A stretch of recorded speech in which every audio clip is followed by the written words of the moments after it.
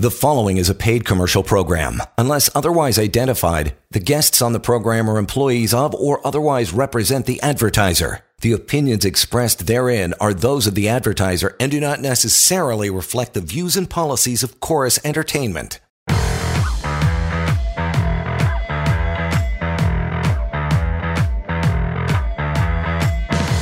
This is the Employment Law Show. You bet. Employment Law Show is upon us once again. So good to have you here for the next half hour. Reaching out, John Pincus is your guy. 1-855-821-5900. Partner Samfiru Tumarkin LLP, the most positively reviewed law firm in this country. So don't hesitate to reach out and get some information, have a chat, get educated, get smarter about your employment rights. help@employmentlawyer.ca is the email, and we always tell people direct them to pocketemploymentlawyer.ca. There's all kinds of information about, am I a contractor, union stuff, non-union stuff, all the questions. A lot of the topics we cover here in the show nightly are covered at pocketemploymentlawyer.ca, so you can peruse that at your leisure. There's also the severance pay calculator in there as well, which is a great tool. 2 million plus people have used it and realize what their severance offer really should be, their common law rights. The number might surprise you, but it is accurate. Coming up, employment law red flags. We'll start chipping away at those, John, but you'll always start off with the case of the day. What do we got? Yeah, this is a very, this is a very important case, I think, for people to know if you're an employee, because it is just so common. So I hope that people are listening if you find yourself or anyone you know in this kind of situation. This situation I want to talk about involves a salesperson who was terminated without cause after working for a company for 30 years. 30 years, right? Wow. Started in the 1990s. She earned a base salary of $100,000 and commissions of anywhere between $20,000 to $30,000 per year. Now, naturally, this was absolutely devastating to her to lose her job after so many years. But to add insult to injury, when she got her termination letter, the company said, well, we're sorry to have to let you go, but we are going to give you a fair severance package in accordance with the employment agreement that you signed 5 years ago. And that means we owe you 34 weeks pay based on your last 12 weeks earnings. And we're so nice, we'll even give you another 4 weeks if you sign a release. So she came to me terribly upset because after so much time, she figured she could be entitled to up to 2 years' pay. That's what she figured. And she says, oh, my goodness, I checked, and yes, I did sign that employment agreement. I can't believe I signed it. I thought it was just the company to update its records. I had no idea I was giving up such a huge amount of money. Well, I looked at the contract, and fortunately for her, the termination clause that she signed was illegal, completely illegal, simply no chance that it was going to hold any water.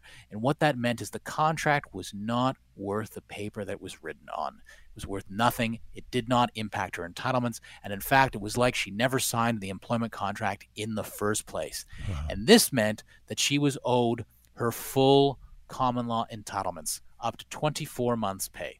So 2 important lessons here for employees. And we talk about this all the time, but it really bears repeating. Number 1, very important. Please, please, please do not sign an employment agreement without speaking to an employment lawyer, especially if you are already employed somewhere. You want to go into this with open eyes. The devil is always in the details.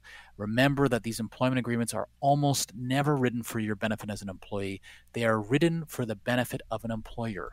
Secondly, before you agree to a severance package, no matter what your employer is telling you, what they're relying on, or what you may have or may have not signed, always have that severance package reviewed by a lawyer. Yes. Even if you sign an employment agreement and it contains a limiting termination clause, that may not be the end of the story. In fact, it very often is not. The vast majority of termination clauses that I see on a daily basis are not enforceable at all. So give us a call. Employment lawyers are here for this reason. 1-855-821-5900 is that number. Use it, store it, keep it. You might need John someday sooner than you think, but you can call him anytime and talk about what we talk about on the show. Anyway, let's get into this, pal. Employment law red flags. Number 1, despite many stellar performance reviews, your employer puts you on a performance improvement plan. That's right. This is a big red flag because not only if they're doing this, not only are they trying to build a case to fire you, but they're likely trying to build a case to fire you for just cause. And if they do that, that means that they are not going to offer you any severance, and you are going to have to argue with these allegations that are made against you. The employer is not going to only rely on these. They're going to rely on these warnings. They may rely on other things. They're going to claim that you were incorrigible. They're going to claim that it had no choice. They may escalate it to a suspension. So, the question then becomes, what do you do? Well, the first thing that you do is you look through it, review it very carefully, and see if there are some criticisms that are fair and some that are not fair. And certainly if there's some that are fair, you commit to improve it, and you make sure that you actually follow through with it, get any supports from the employer that you need. If there are criticisms there that are unfair, state your disagreement in writing, do it politely, do it civilly, bring up your performance review. If there are things that you were genuinely surprised or dismayed about that seem to come out of nowhere, express that to the employer in writing via email. Again, do it politely, because you never know who that email is going to be in front of one day, but you do want to put it in writing. And if you are let go, because as much as you try, you can't ultimately stop them from letting you go, whether it's with cause or without cause. Please go ahead, speak to an employment lawyer, at least know whether the severance package you've been offered is fair. Red flag number 2. Your employer gives you half of your coworkers' workload and moves you to a little office much further away.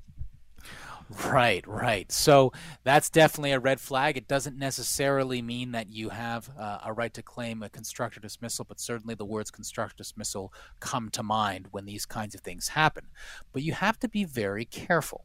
You don't want to just leave as soon as something like that happens. What you want to do is you want to speak with an employment lawyer so that we can help you determine whether it's a constructive dismissal. And I'll tell you some of the things that we look at. We're going to look at first your employment agreement, right? Does your employment agreement address in some way that you can be moved? Does it address, within which region you can be moved? Does it address that your duties may change, and what's the language there? And then we're going to ask you, has this something that's happened before? And if it has happened before, how long ago did it happen? What was the nature of the past change? And what's the nature of the change that's happening right now? So those are things that we can do with you during an assessment, and we can tell you during a consultation, and we can tell you what the likelihood that your case for constructive dismissal will be successful. Right. Now, if you're going to act, you need to act quickly, because if you don't act quickly, your employer is going to argue that you will have acquiesced to those changes. So in terms of acting quickly, you got to act quickly, but you also know you shouldn't be doing it alone. So it means you need to speak with an employment lawyer quickly. We can help guide you through the situation so you can prepare a written response, expressing your disagreement, ask them to reverse the change, and potentially, if all else fails and you really can't tolerate the changes, potentially an action for constructive dismissal. That should be a last resort. Don't do it without a lawyer. Again, reaching out to John anytime, 1-855-821-5900, help at employmentlawyer.ca. Next one here is red flag. After a few years in the job, your employer asks you, we hate this one, to sign a new employment agreement. How about that? Yeah, all the sirens should be going off here. Huge red flag. Think about that first example that we talked about at the top of the hour today. We talked about a situation where someone had signed a termination clause, and as a result, their employer offered them a fraction less than half of their full entitlements. Now, that person got lucky. She was lucky because her termination clause happened to be non-enforceable, and most of them are not, but some of them are. And if that termination clause is enforceable and you've signed off your rights, there is nothing we can do for you. Absolutely nothing. So you want to make sure that at the time that employment agreement is given to you, you think about whether you want to sign it. Now, you may say to yourself, well, if I don't sign it, they're going to let me go. And that may be true. They may do that, but they may let you go anyway. And if they are going to let you go, because often if they're giving you this termination clause, it's so that they can let you go with minimal liability. You at least want to do it with your full rights. Again, we'll move to one more here before we get to a break. Employment law red flags. You've asked your employer twice to investigate sexual harassment by a coworker. Still, nothing's been done about it. It'd be amazing to me to see these things still happen in this day and age, but I know that they still do. So, of course, you want to state your complaint, put it in writing, include the dates that you made the complaints. do this by email and send it to either your manager, the owner, human resources, if you have a human resources department at the place that you work. Consider if you have a witness statement, consider if you have photographic evidence, documentary evidence, put it all out there. If the investigation process is not started and the employer is refusing to do this, do not wait forever. Take action yourself. Talk to an employment lawyer. Let's come up with a plan. And if the situations become intolerable, consider speaking to a doctor, taking a stress leave, so that we can decide how to respond to the situation. We'll get to one or two more of these before we wrap for this particular show. We're talking about employment law red flags. Your employer says you weren't the right fit for the job, and they don't fire you. They fire you for cause. That's right. If they do that, then they've now just issued the capital punishment of employment law, and we've got to look at whether you're entitled to severance. Now, your employer is allowed to fire you for almost any reason, unless it is discriminatory. But if it is without cause, they must pay severance. And if they refuse to pay severance, your employer could be responsible for further damages in extreme cases. So, hey, if any employers listening, please don't do this. And with that, we'll wrap it for pretty much another day. If you've learned lots, we appreciate you sticking around. If you want to learn more, you can easily do so. Number one, you can call John and his team. They'll always talk to you. 1-855-821-5900. The email we always pull from is help@employmentlawyer.ca, because that's easy for you to remember. And there's a website that's free and anonymous, full of information. Again, you should be using this even if you don't need them right away, just to learn more and possibly take the severance pay calculator out for a bit of a spin. That would be pocketemploymentlawyer.ca. Again, pocketemploymentlawyer.ca. And just employmentlawyer.ca, there's a media tab on that website, the firm website, and that'll lead you to our long-running TV show as well. John, good stuff. Hang on. We got more employment law red flags on the way. In the meantime, write the number down, 1-855-821-5900, and help@employmentlawyer.ca. We'll continue. Employment Law Show.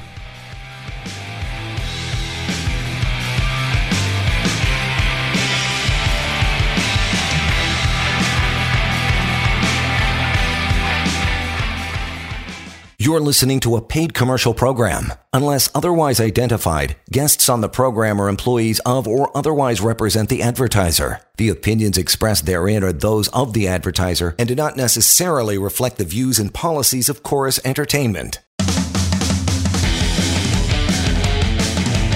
Welcome back to the Employment Law Show. All right, welcome back to Employment Law Show. Good to have you here. John Pincus, partner, Samfiru Tumarkin LLP, is here answering all of your questions. Off air, here's how you do it, 1-855-821-5900, help@employmentlawyer.ca as well. Let's get into more of these, John. Employment law red flags. You got a heck of a list here. We'll try to get our way through some of these and then move on to a couple emails. Next one is this. You're laid off after undergoing major surgery despite the boss promising full-time work upon your return. Right. Well, this is a big red flag, and this is often a big red flag when an employer comes to me with these kinds of situations. Very difficult to navigate. And in fairness, disabilities at work are one of the most challenging things that employers have to deal in the workplace, and something that they should always be doing with the help and guidance of an employment lawyer if they run into difficulty. So if any part of a dismissal is tainted by a discriminatory motive, and I do find that disability is the one that I see the most frequently, that's going to be a human rights violation and will lead to human rights damages.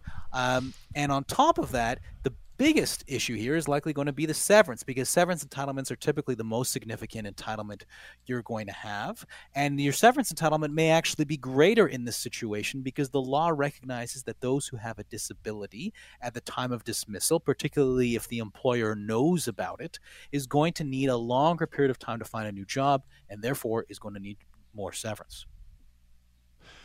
1-855-821-5900 is the number to reach out anytime. Let's grab a quick email, John, before we move along. Joan to John, here's how it goes. How many hours do you have to work before you are entitled to overtime? Simple question, right? Right. Well, the first thing is, are you entitled to overtime in the first place, right? Because not everyone's entitled to overtime. There are certain exemptions for certain professionals, for managers, supervisors, etc. So that's the first question. If you're entitled to overtime, the typical threshold before you begin to accumulate overtime pay is 44 hours, but that does depend on your occupation. There are certain roles, such as certain truck drivers, trailer tractor drivers, that have different thresholds for overtime. So if you're concerned, this is one of those few cases where it actually is appropriate to consult with the Ministry of Labor, because unlike severance, where the Ministry of Labor can't really give you the full picture, when it comes to overtime, the Ministry of Labor actually can give you the full picture. So feel free to check on their websites or give them a call about that if you're confused, or give us a call. Yeah, you mentioned lots of times there's several vocations that don't qualify, like managers don't get overtime, IT professionals, pool cleaners, which is so random and bizarre, but pool cleaners are on that list as well as far as not getting overtime. We'll try to get to more emails before we wrap, but want to move on to this. You're not really an independent contractor. Wait, what? You want to do some homework on your own, by the way, as we get into some of these talking points. PocketEmploymentLawyer.ca has a section on contractor versus not a contractor, so check that out. First one, what is the difference between an independent contractor and an employee? Does it really matter? Oh boy, John, how long have we got here? Yeah, exactly. Well, I'll try and boil it down to the basics. This is a very complicated situation, a complicated analysis, and usually does take a phone call on a case-by-case basis. But there are certain signposts that we look for sure. Now, it does matter, of course, for tax reasons that we won't get into on this show, but it matters for employment reasons as well. It matters because of severance, overtime, minimum wage standards, vacation pay, statutory holidays, employment insurance. The list goes on and on and on. This is one of the most important issues when you're starting a new job is it a job or is it a gig? Is it a contract, right? And we see these disputes play on small scale in individual cases and on a grander scale, like in the Uber class action. So, what is the difference? Well, the difference is if you're an employee, you are in business for the company. An independent contractor is in business for themselves. That's typically what we're looking at. And there's a few signposts, as I said, that we look at. So an employee takes direction from the company. An independent contractor usually has the freedom to do what they want. An independent contractor is often going to use their own tools, make their own investments, and may have variable compensation. An employee is going to have a set compensation, probably a salary, maybe a commission structure, and they're going to have a reliable source of income.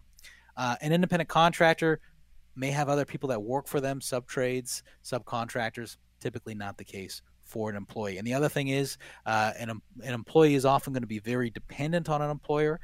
Independent contractors, typically not dependent. Now, the difference is not just the fact that you issue invoices and charge HST. Right. That's the big thing. I mean, if you are being called an independent contractor, then almost invariably that's what's going to be happening. But that's not the end of the analysis. Very important to remember. Can you remain an independent contractor if you don't meet the criteria to be one? And what if both the employee and the employer say, yeah, you good with it? Yeah, I'm good with it. You're an independent contractor. There's your designation. Let's roll. No, because what the courts care about, what the law cares about here is what the actual facts on the ground are. You can come up with a contract and say that you're the Queen of England. Does not mean that you are the Queen of England, right? You actually have to prove that you wear the crown, right? And so this is, it's like if it walks like a duck, right? If it walks like an employee and it talks like an employee, it's an employee, and that has employment standards, consequences, that has consequences for your rights on termination. So this is very important for employers too. And often I'm telling employers, like, look, I know you want to hire this person as a contractor, but you got to think, is this going to put you at risk? Is it going to put this person at risk? It may actually not be in anyone's interest. So the time to think about that is at the beginning of the relationship. Yeah, I guess if it was that easy, the entire world would be nothing but independent contractors. Yeah, wouldn't that be great? Right? Depending on what side of the fence you're standing on, for sure. Does being incorporated, we hear that term all the time, does being incorporated give you independent contractor status, or is it related at all? Well, it certainly doesn't for employment standards purposes. That's very common. That's almost as common as having invoices issued, right? So it may create tax issues for you. It may have tax benefits for you, and that's why you want to be careful and work with an accountant on that if you're not familiar with those rules. But from an employment law perspective, it really changes very little. Emails, help@employmentlawyer.ca. Last few minutes, let's get into another one of these. Jesse this time says, hey, John, I'm dealing with a lot of mental anxiety, and it's really starting to impact my work. I received a performance improvement plan yesterday, and I'm nervous to disclose my issue. What do I do? Well, as much as I know you're uncomfortable to disclose it, if you don't disclose it, the risk that you have is that you won't be accommodated. So, we certainly are moving past the stigma of mental anxiety, although that is definitely a real problem that continues to exist. So there's not much that you can do about it if you don't disclose it. And I certainly get the hesitation. It's very difficult. And there's a lot of prejudice still out there about psychological disabilities, but you should disclose it, particularly because you got a performance improvement plan. And if you disclose it, your employer may actually decide to respond the right way, which is to accommodate you and to look at your performance in the context of what you're suffering from. You may need time off. You may need to go on disability insurance. And these are things that can only happen if you disclose that you're suffering. Doesn't mean you need to disclose all the details, but you do need to disclose that you're suffering. Avi is up next, says, my employer just told me if I don't sign a non-compete agreement, I'm fired. Is there anything I can do to stop them? Well, there's first of all, it may be worth mentioning, if you're not an executive, that non-competition agreements are generally speaking illegal now in the province of Ontario. Right. So that's the first thing that I would say. Now, on the other hand, is there anything that you can do to stop them from firing you? No, you can't. You can't stop them from firing. You can't physically stop them. If they're going to fire you, they're going to fire you. All you can do is pursue compensation for yourself afterwards, and that's something that we can help you with. Let's move on to another one of these. I think we got some time from Kim. Again, help@employmentlawyer.ca says, I just received a terrible reference from my old employer. Can I sue them? Wow. Well, you can try, but I can tell you from personal experience that having been on both sides of this issue, it is a very, very difficult thing to do. Employers have a lot of leeway in what they tell other employers when they're called for a reference. Even if the information they give is not strictly accurate, as long as they can prove that they didn't do it maliciously, you're going to have a lot of trouble getting any compensation. So what you may want to do is you may want to look at whether you're owed anything for severance from the old employer, because often in the context of severance negotiations, we can negotiate protections for you in this regard. Dale's got the last call on these emails, help@employmentlawyer.ca, by the way, anytime you want to send one along, not just for John to answer now, but anytime. He gets a ton of them, so he's got a crew working on them too. So Dave says, I've been off work for 3 years. I passed the age of 65 and no longer qualify for LTD benefits. Does my employer owe me anything? Well, if you've been off for work for 3 years and it doesn't look like you're coming back anytime soon, then your employment may be frustrated. If it's frustrated, in other words, meaning it's become impossible to continue, that's what frustration means in plain terms, then you can seek compensation, but it's only going to be your minimum compensation. It will not be your full entitlement. So yes, you can do something, and if you don't qualify for your benefits anymore, then there may not be any reason to maintain that connection with the employer. So definitely give us a call and let's talk about what we can do. Yeah, LTD benefits, most of policies rather do wrap it up at age 65. So David said it's well worth that phone call. By the way, the other half of what the firm does is disability law. Just as a bit of an FYI there, you want to reach out, you can do so. You've got the email address. But for everybody else, now that we're wrapping for the show, it is help@employmentlawyer.ca. That phone number you can use anytime we ask you to is 1-855-821-5900, and that website that has the severance pay calculator built into it and all kinds of other information, and reach out as well, would be pocketemploymentlawyer.ca. Pocketemploymentlawyer.ca is where you want to go. There's a media tab on that website, the firm website, and that'll lead you to our long-running TV show as well. Thank you so much for all your contributions, and we'll pick it up again on the next show. This has been the Employment Law Show. The preceding was a paid commercial program. Unless otherwise identified, the guests on the program are employees of or otherwise represent the advertiser. The opinions expressed therein are those of the advertiser and do not necessarily reflect the views and policies of Chorus Entertainment.